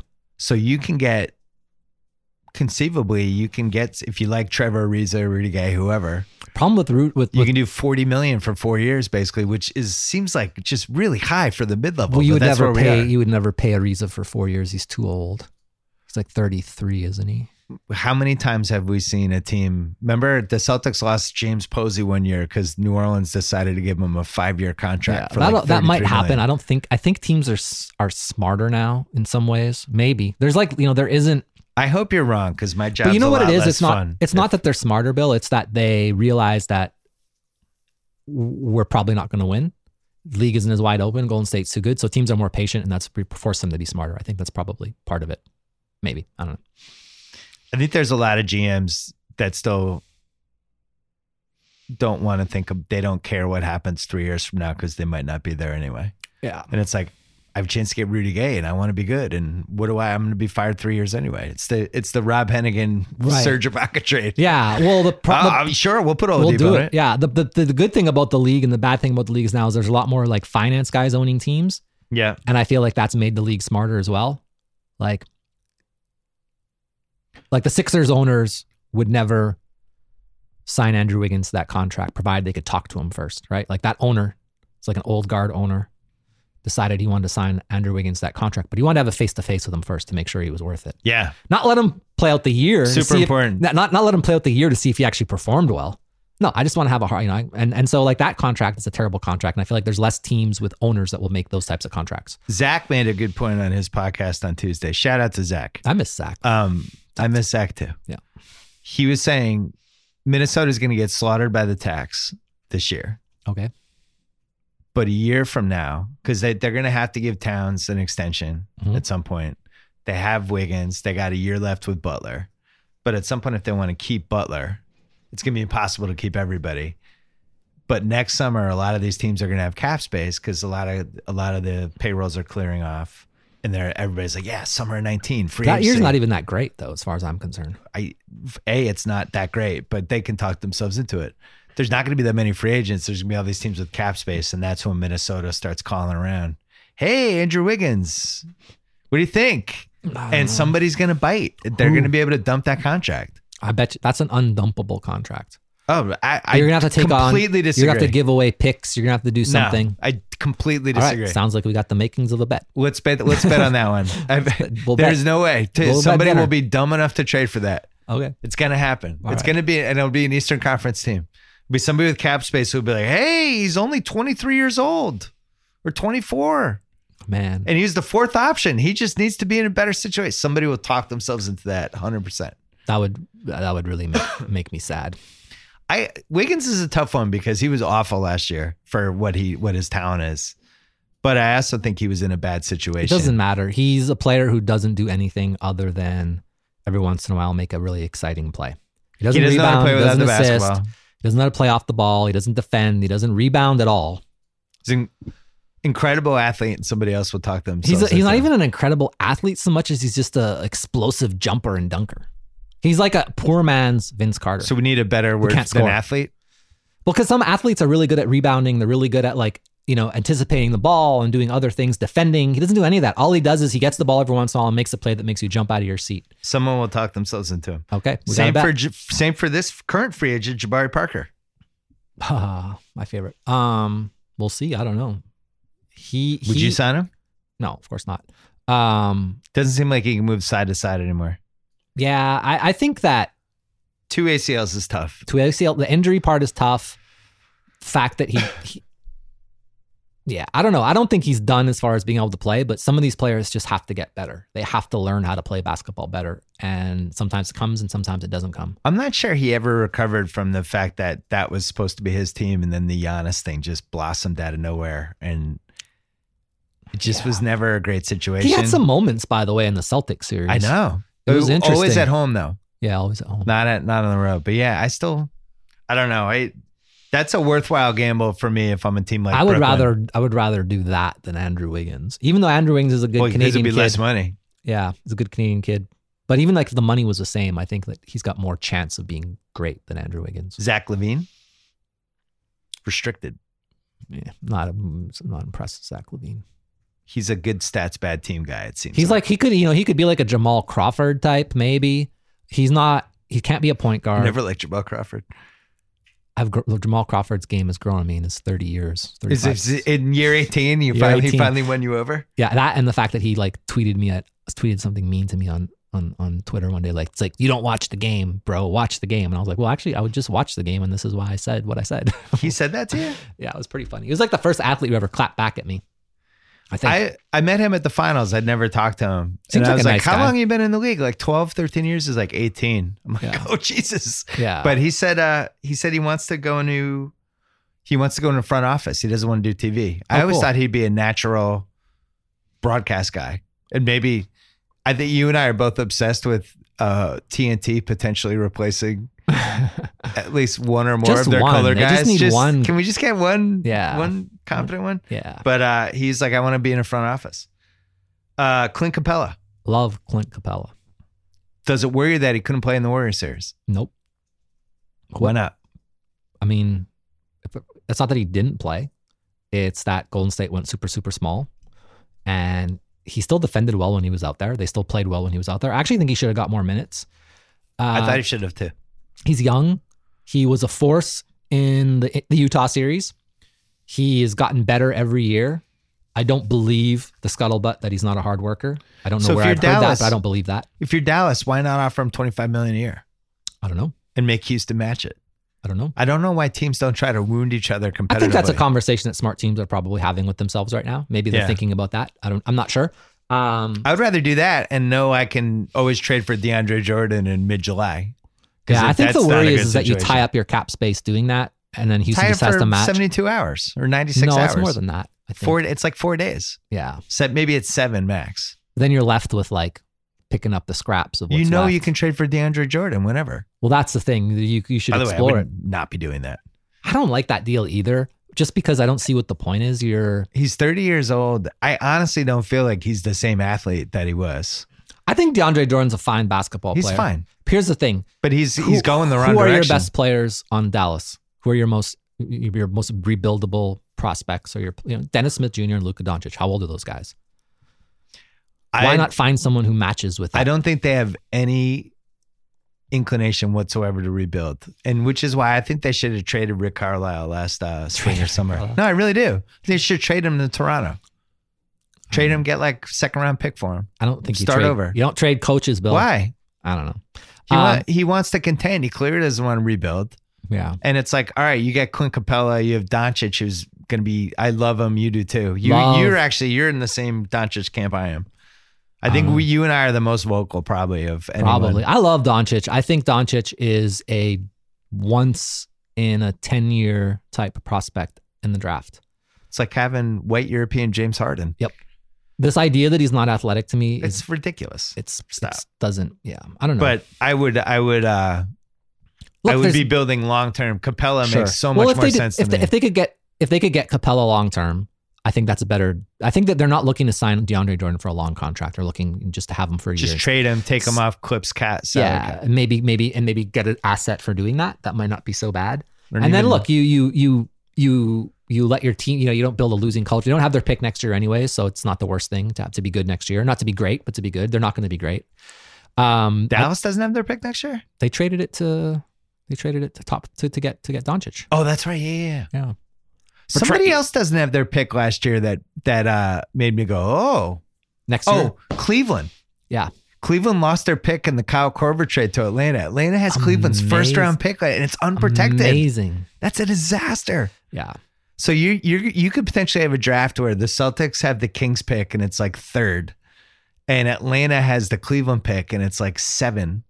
And I don't even know if some of the other LeBron mechanics. doesn't go there. That's what I mean. That 7 is like, are you kidding me? The pick is probably like, they'll be the worst team in the league. If LeBron leaves, and people, I like Colin Sexton, by the way. I think he has potential. People are like, well, it'll be Colin Sexton's team now. It's like, oh, wow. That dude is not ready to have a team yet. What are you guys talking about? It's going to be Stop it. Colin Sexton and Jeff Green. And J.R. Smith. And George Hill. Good luck. Yeah. But Atlanta has that pick, and that's a huge asset. So Atlanta could potentially have Atlanta's well that positioned. Dallas pick and the Cleveland pick. I hated the Doncic for Trae Young trade, but for Atlanta, yes, but you didn't like trading away a once in a decade offensive player for an extra we could pick? be wrong. We don't know that we're not wrong on Doncic. That Doncic is better than we think he could. It's so if their camp wasn't sure, and so they went the route of let's just have as many pulls at the. I rarely go all in as you could. I rarely go all in on draft guys. Yeah, Carmelo for Darko was ludicrous to me. Yeah. Marvin Williams over Chris Paul was absolutely. By the way, Darko's probably more valuable to a team right now than Carmelo. Seriously, but there's at least you're not going to play Curry Darko. Getting passed on twice seemed ludicrous when it happened. There's sometimes where you just kind of go, that doesn't seem right. The only time I really kind of missed was when it was with high schoolers that I hadn't seen. Like Okafor. Dwight Howard over Okafor to me, I was like, that's crazy. Okafor's really good. Okafor got hurt. Yeah. But for the most part, you kind of. It's tough though. You can kind of tell when somebody has a chance to be great. You can tell you probably. I'm speaking from my. Every time I think I've known, there's been times where I haven't. It's just tough. Look, predicting what an 18-year-old is going to turn out to be like 7-8 years from now is very tough. But like Durant in college, it was clear that guy had a chance to be a transcendent offensive player. Sure. He was a fucking freak. Yeah. I watched those Doncic highlights. I watched a couple of those EuroLeague games. I was just like, there's no way that guy's not going to be successful. What he did in, people think, oh, it's the EuroLeague. Who cares? It's the EuroLeague's good. EuroLeague. Dude, the EuroLeague would crush any NCAA team. Crush them. And would probably compete with, I would say, the bottom 7 teams in the NBA. I mean, there's real players in the EuroLeague. They're men. They're older. They've played the game for a while. There's some guy. They play smart. The game is different They have too. really good coaches. Yeah. They have an atmosphere where it's like, you're playing in some random city and they're chanting terrible things. They're throwing beers in the court, and I don't know. I went to a game in Greece one time, and they had to clear out the arena because people were throwing live firecrackers and then they started lighting shit on fire and throwing it on the court. Yeah, that's why you got to. Pretty scary. I'd rather have that than like Ben Simmons at LSU. Aaron Gordon. Love Aaron Gordon. Only 22 years old. Very young. Thing about Aaron Gordon is I like Aaron Gordon. I think that Aaron Gordon was playing for a team that didn't necessarily have the most sophisticated offensive game plan.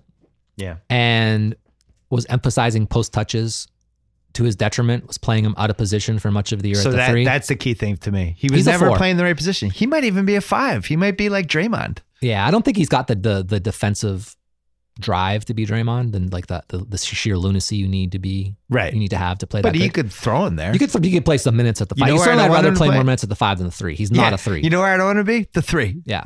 It's ludicrous. He's he reminds me a lot of. He reminds me of a better shooting Blake Griffin. Interesting. Because he can bring the ball up the court like Blake Griffin can. He's probably not as good a half-court passer as Blake Griffin was, but he's probably a better half-court passer than Blake Griffin was at Blake Griffin's at 22 years old. Maybe. I have a newsflash for you. He's the same age that Blake Griffin was during his actual rookie season after he missed his first rookie season. Yeah. I think he is the hidden gem of this entire free agency thing. Okay, we're in agreement. And he's a restricted free agent. They'll match, which means they'll match. Good, make a match. Here's $75 million for 3 years. I think starting at 25. I would offer for him if I was a team that was looking to. He would be a good fit for a team that had 2 young backcourt players. Can I throw a team at you? And Doncic and for Dallas, Dennis Smith Jr. So you'd rather do that than Capella? I don't know. I wouldn't rather do anything. It's tough. It depends on, but I like that only because I feel like I like Capella. I don't think they're going to be able to get either one of them. So I think it's moot, but I had another team for I think him. Either one of them is fine. Let's hear your team. I think somebody threw this out. It might've been Zach. My apologies, Zach. the Pacers. Yeah, he'd be good for the Pacers. Look, he'd be good for any team. What team wouldn't he be good on? I think you put him on the Pacers. You put him with that crowd. How about the Raptors? He's got Oladipo. The Raptors don't have the cap space. Yeah, but how great would he be on that team? As a actual playing the 4, and then you could play like whoever you want to play at the 5. I would just go to him and be like, "You're never playing the 3 for us." Yeah, that's part 1 of my 22 free is very pitch. exciting. That's a young age, and he had some moments last year where he took over games. I've said this before, but my number 1 move as a GM, instead of having all these people like sending them on all these scouting trips and stuff, my staff would be obsessed with who's in the wrong position, who's on the wrong team, who's being used incorrectly, who is an asset that. Sure. I think we saw this last year, and I missed it, and I'm really mad at myself.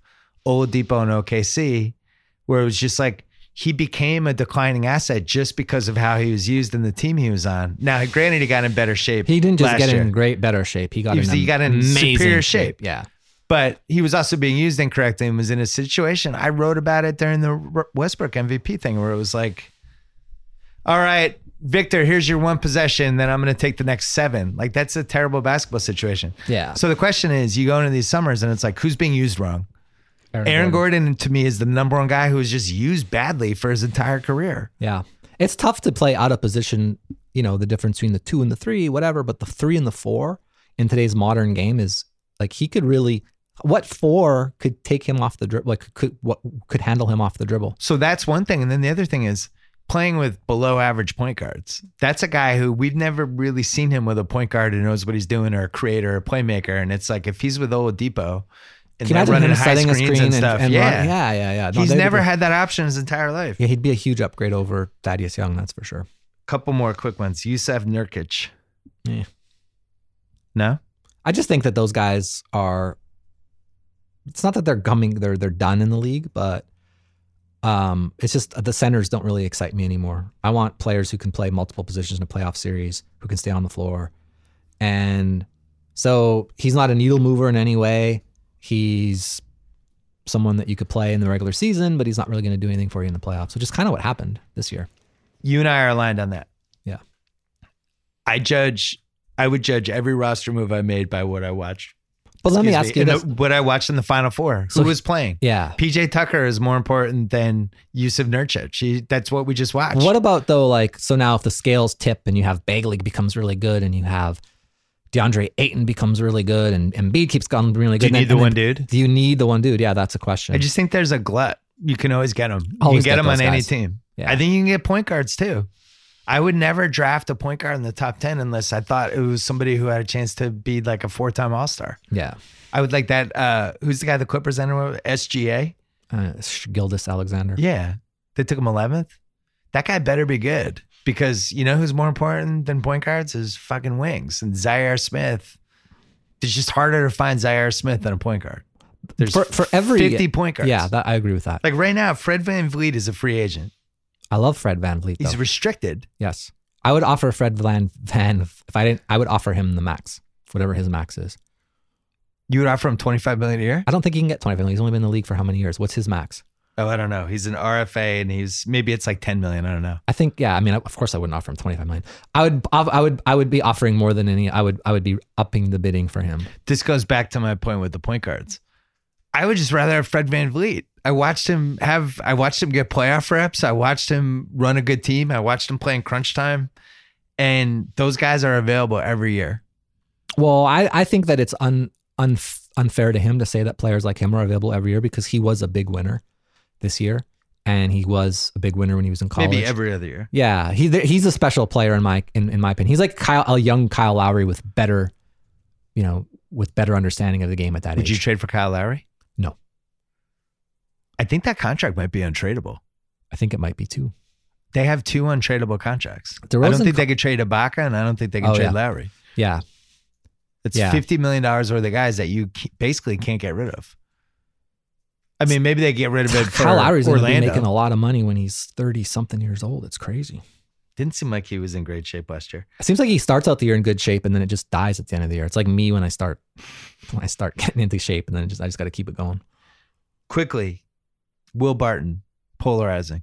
Yeah, he's like a sixth man. He could be good on a team that needs some scoring off If the he bench. was 40 years, $4 million, would you be appalled? On some teams, I think that would work. Okay. Yeah. Avery Bradley, one of my favorite little free agent gems. Your favorite diminutive shooting guard? Let me throw this at you. Okay. Kawhi, LeBron, Paul George, and then Avery Bradley for 1 year, $5 million as Yeah, sure. I'll guard the other team's point guard and stand in the corner and make open threes. That would be great. There's a lot of perfect guys for who could them, play right? that role. Yeah, he would be one of them. Yeah. He's one of the best ones. Yeah. I think the ship has sailed. I remember when the Celtics signed him for $8 million a year, and then like a year later, the C's parted the summer of 2016. It was like, oh man, he could have made $18 million a year.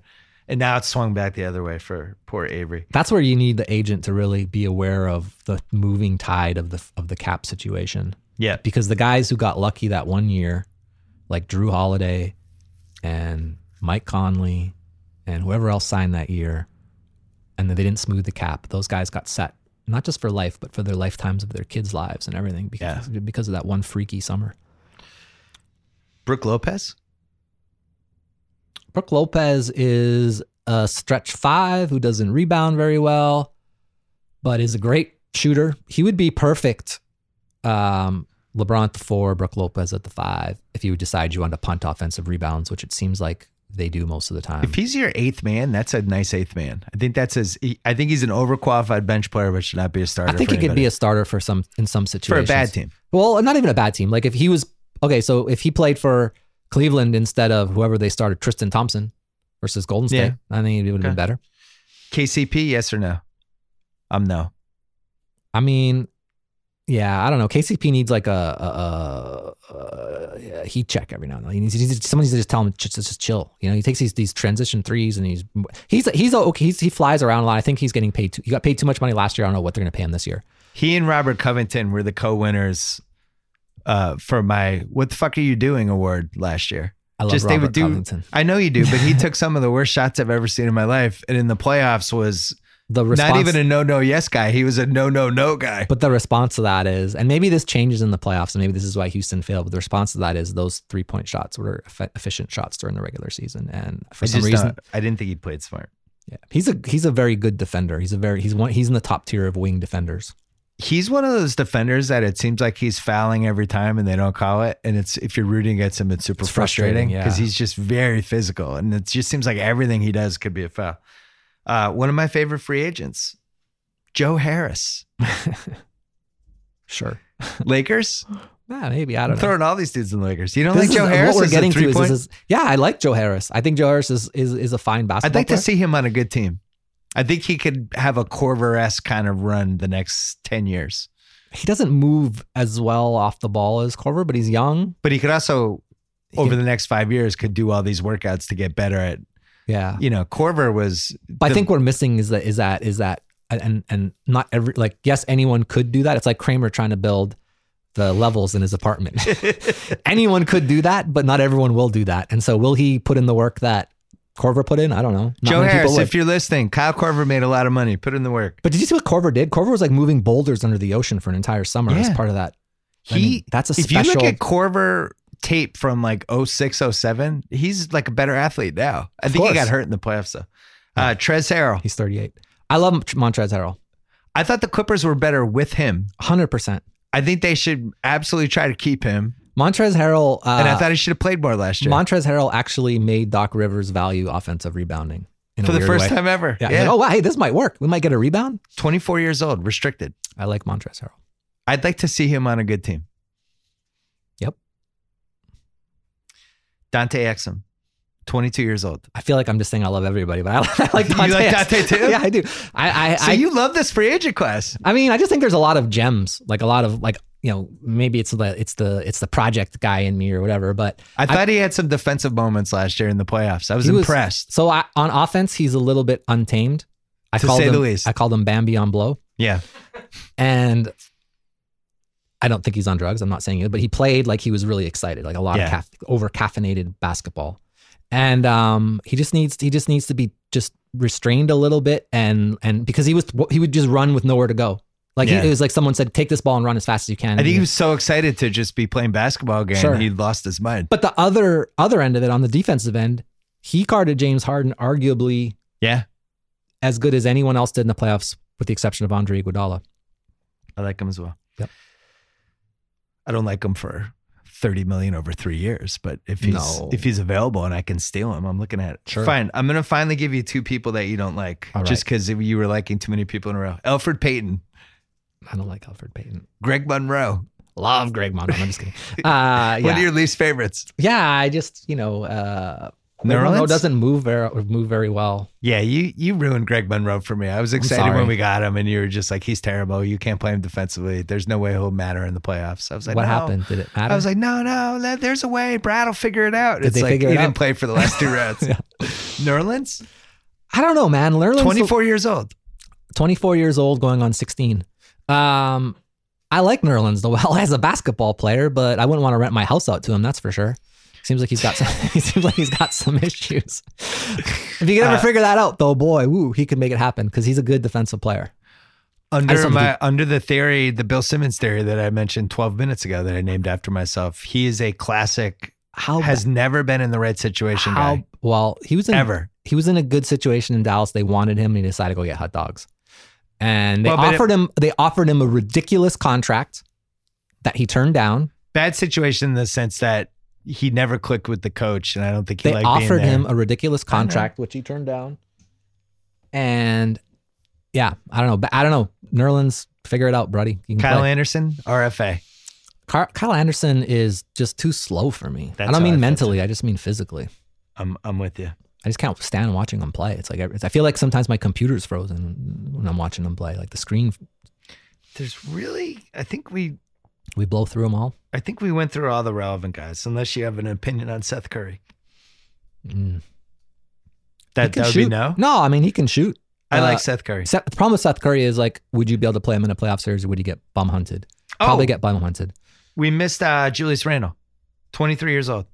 I love Julius Randle. Me too. But I actually do like Julius Randle. That guy can fucking score and he gets rebounds. Dude, he puts up 18 and 12s. You give him the ball on the block, facing, not with his back to the basket, but facing. He scores. He's a battering ram. I like Julius Randle. I wonder if there's a way to work him into that Spurs trade. I don't know. If they could sign we need like Danny LaRue or something him? in here to give us like, no, actually, technically the rules are such that you must do this and you must do that. I think after July 1st, they could just sign and trade him. I'm not. I'm not a general manager, so I don't read that stuff, but I probably should just for my own. Yeah, I missed sanity. A couple guys here. Marcus Smart, quickly. I like Marcus Smart. Good offensive like rebounder. Him for $20 million a year? I do not like him for $20 million. These guys are all guys that you 15? Like for like under $10 million a year. So if the Celtics brought him back for 40 for 4, you'd be fired up. Yeah. I'm worried somebody's going to offer more than that. I think he's Indiana's backup plan if they can't get Aaron Gordon. He just doesn't have a dependable jump shot yet. You like Ariza, but for shorter years than 4. He's old. JJ Redick, 34 years old. Host of the Ringer podcast. Host of the Ringer podcast. I like JJ Redick. I think he referred to me as Bill's boy in one of your podcasts. Oh, that's nice. Sorry. I'm a grown man, by the way, JJ, just so you know. I like JJ Redick. I think he would be the perfect guy that could, he got paid a ton of money last year. He might be a guy that might want to play for a little bit less money in LA again if LeBron goes there. He wants to stay in Philly. He wants to stay in Philly because he likes living on the East Coast. Well, I think he'd take. He was living in Brooklyn before, right? And he still might live in Brooklyn. Yeah. Ariza, short money. We said Favors was the last guy we missed. I think Favors he's developed a 3-point shot. He's a good defender. He rebounds well. He can defend in isolation. Is he a 5 or a 4? He's a 5. That's how I feel too. I think he's on the wrong team. I mean, it's just tough because Gobert's there, and what are you going to do? And they did start him together and have had some success, and then they also staggered them as well. So I think Favors he's not one of the guys that I think I would honestly rather take a chance on Favors than DeMarcus Cousins for like way less money and just be like, okay, this is a reasonable facsimile of DeMarcus Cousins in some ways. This is why we get along. If I'm Dallas, I offer Capella that get Houston to match that, and then I go for Favors for like 3 years, 30. Right. There's some other guys like that are the Boogie Cousins. Sure. And then I have enough money to go get somebody else too. I think they need to get 2 guys with that. I want to have a nice team around Doncic because he's that important. And if I can't get Capella, I'd rather mix and match with a couple guys. Yeah, shuck and jive, pick up maybe like Dedmon or something like that, or some other players. Yeah, Deadman's. There's Kyle O'Quinn. O'Quinn. That's the thing. It's kind of the glory age for being able to just pluck random backup big men out of the woodwork. It's like what is that? I don't know. It's like something weird sport. It's some weird game as a kid that you could play. It's a glut. Yeah. That's why, like, when you choose whoever you want. When you're paying Jan Mahimny $16 million a year, it's just a disaster. What do you think? Biombo 17. What do you think of Gortat to the Clippers? I feel like the Clippers are making some moves that are good. I kind of like the Clippers team. I gave up my court sides this year. You did? I did. I couldn't take it anymore. You can always get them. They weren't the ones I wanted, and I never went to any games. And I just was like, I don't need these anymore. So I'm trying to make my life a lot more simple. I like Gortat in a change of scenery situation. I love his picks. I think him and Lou Williams I think he's going to really be able to help him get open and do stuff. Yeah. I love that they traded Austin Rivers. I think they have some new blood. I liked Harris. Every Clipper game I went to last year, I like Tobias Harris a lot. Harris plays hard. Yeah, I like Tobias Harris. I like how much he gives a shit. Yeah, he might have been like they've really done a good job since Jerry West has come there and since Doc Rivers is focused more on coaching. I liked Harrell. Everything. Some guys Beverly, I liked. The Beverly, like Beverly getting coming the back stuff. is nice. Yeah, like they I don't know what they'll do with Milos. I think Milos is out. Where is he going? Well, that's another sneaky free agent. Yeah, he's fun. He's really fun. Yeah, put him on like kind of a wide open Dallas type of team. Send him to the Kings. Kings would be good. That'd be fun. Is he available? He's a free agent. I got to be honest. I hated that they passed up Doncic, but I do like the Fox Bagley combo. What about? I like Fox and Bagley. What about Vlade saying that Bagley could play the 3? Well, that's. I mean, that's offensive. That's what he's is going 4 on. or 5. You play him at 5 and you get outscored on one end and you try to. But that guy's building your team. How does that make you feel as a Kings? Is it a newsflash for you that he's terrible? I mean, they gave away an unprotected first-round pick to sign Marco Bellinelli and Rajon Rondo. My word. That's still the worst trade of this decade. How does this happen? I don't get how this could happen. How does a guy come from build himself up from nothing like Vivek did? Yeah. And mass a fortune in this country. Yeah. And seems like a shrewd dude. And then be like, you know what? I think I'm going to turn the keys over to the guy who thinks Marvin Bagley can play the 3 and wants to trade an unprotected first for Marco Bellinelli. And everyone, it's just goofy. But everyone should have gotten fired after that. Yeah. Although sometimes I wonder if the owner just does whatever he wants. Maybe he's doing it. Maybe that's what I mean. Vivek. I know. I'm agreeing with you. Maybe it's not. Maybe. I never even knew until recently this story about how everyone in Dallas wanted to take Giannis and Cuban overruled them. I know, that's interesting. Because he needed to trade back to shave some cap space for. The cool thing about that is that Mark admits to it.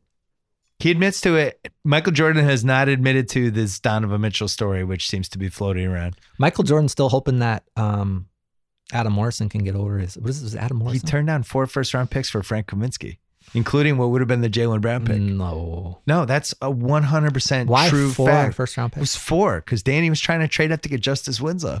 Oh. He offered him 4 first-round picks. Oh my god! Including the unprotected Brooklyn pick in 2016. Wow.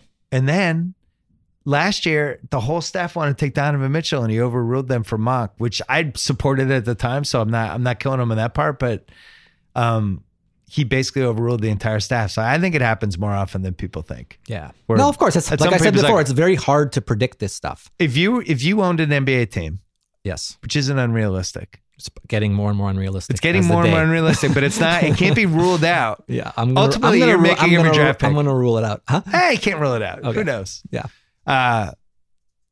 You would make final calls on things like, do we take Donovan Mitchell? Well, of course I am, but I've made my entire fortune on my opinion of basketball. It's different. Cuban could say the same. He's like, I've been here 20 years. But it's I know not what the same. I'm doing. It's not. Well, Cuban might know what he's doing. I'm not saying he doesn't, but it's still not the same. I would say the last 6 years would make me question that, but the Doncic trade sucked me back in on the Cuban basketball era. So you tweeting all summer? Probably not. At Haralabos? I might write some articles about about this gambling thing in the NBA and how it'll impact the future. I might start writing again and publishing. I'm thinking about it. So Are I you might trying do to that. hurt my feelings? No, I never said I Publishing went where? right. I don't know yet. I don't know. What are you talking about? What? I just want to start writing. I've got a lot of shit I want to get off my chest and I want to write. I've been writing for the last month straight. Can we talk? Yes, we can All talk. Right. Haralabos, pleasure as always. Yeah, it So was our fun. final prediction is LeBron and Kawhi, And it's done. It's a wrap. and then Paul George. Maybe. Can we give Vegas odds for Paul George? 7-1 to the Lakers. No, that's too high. That's too high. I don't know. I'm not a gambling guy. I would say have no plus idea. 200 Lakers, Yeah. minus 250 OKC, plus 500 Philly. Okay, I'll go with the guy. You got your finger on the pulse of gambling now, so I'm gonna go with you. Thank you. Yes. That's really nice of you. I have Yes. Colombia in the World Cup at 35-1. Everybody in the team's hurt. That's amazing.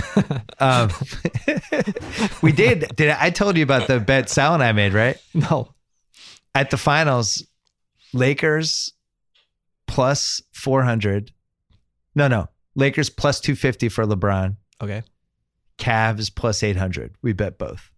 Oh, We staggered it so that it was basically like we just win no One of matter those what two. happens. And I think we're looking now that Houston's out, unless some sort of unbelievable out of nowhere Philly It's going to be situation. exciting. I hope I get the inside information that I've been getting in years past because it's fun knowing. Didn't you have LeBron? I had KD. You'd KD to the Warriors. Didn't you have LeBron Miami? I had LeBron in Miami, but I didn't tell anyone. I just kind of knew. I got You heard about it. Yeah, I've got like these weird underground. KD, you had sources. a few days before. KD, I tweeted that it was over. The season was over for the next 3 years. Forget it. Let's all go home. People thought I was talking about Mike Brown being hired as the assistant coach for the Golden State Warriors, and I was being facetious, but I was not. And I remember even telling someone in the front office of the Warriors, like, it's over. Yeah. And they're like, no, it's not over. It's not a done deal. I'm like, buddy, I'm telling you right now, it's over. He's made up his mind. He's torturing you. I don't know what he's doing, but it's done. It's a done deal. So that was fun. Well, if you want to, if you get the LeBron scoop and you want to give it to us, we'll do it as the Ringer's Haralabos Voulgaris, and you can be on the ticker. Yeah, I don't know. The Ringer's Haralabos Voulgaris reports. I think I'm more of a lone wolf than that, but I'll Come keep it in on. mind. I'll keep it in mind. All right, think about it. All right, I will. Thanks for coming on. Thank you. Thanks so much to ZipRecruiter. Don't forget to check them out at ZipRecruiter.com/BS. Thanks to TheRinger.com, the best website on the planet. I'm biased, but I think it's true. Thanks to Gillette. I've already talked about how much I love Gillette. Guess what? They offer a variety of shaving products for every guy, regardless of personal style, skin needs, or budget. Whether you want 3 blades or 5, the Gillette 3 and Gillette 5 razors have you covered, all under $10. High performance, low price. Get Gillette Performance delivered to your door. Find Gillette 5 at GilletteOnDemand.com. Subscribe today. And last but not least, thanks to Proper Cloth. We talked about Proper Cloth before. We talked about fits for this entire podcast. Right fits, wrong fits for basketball. Well, Proper Cloth is the leader in men's custom shirts. If you can't find shirts that fit, go to propercloth.com. Ordering custom shirts has never been easier. 10 easy questions. You create your custom shirt size. Starts at $80. Delivered in just 2 weeks. Perfect fit guaranteed. If shirt doesn't fit, they will remake it for free. It's risk-free for premium quality, perfect fitting shirts. Visit propercloth.com/BS. Use gift code BS to get $20 off your first custom shirt today. We're back Monday. The NBA landscape might be very, very different. Until then.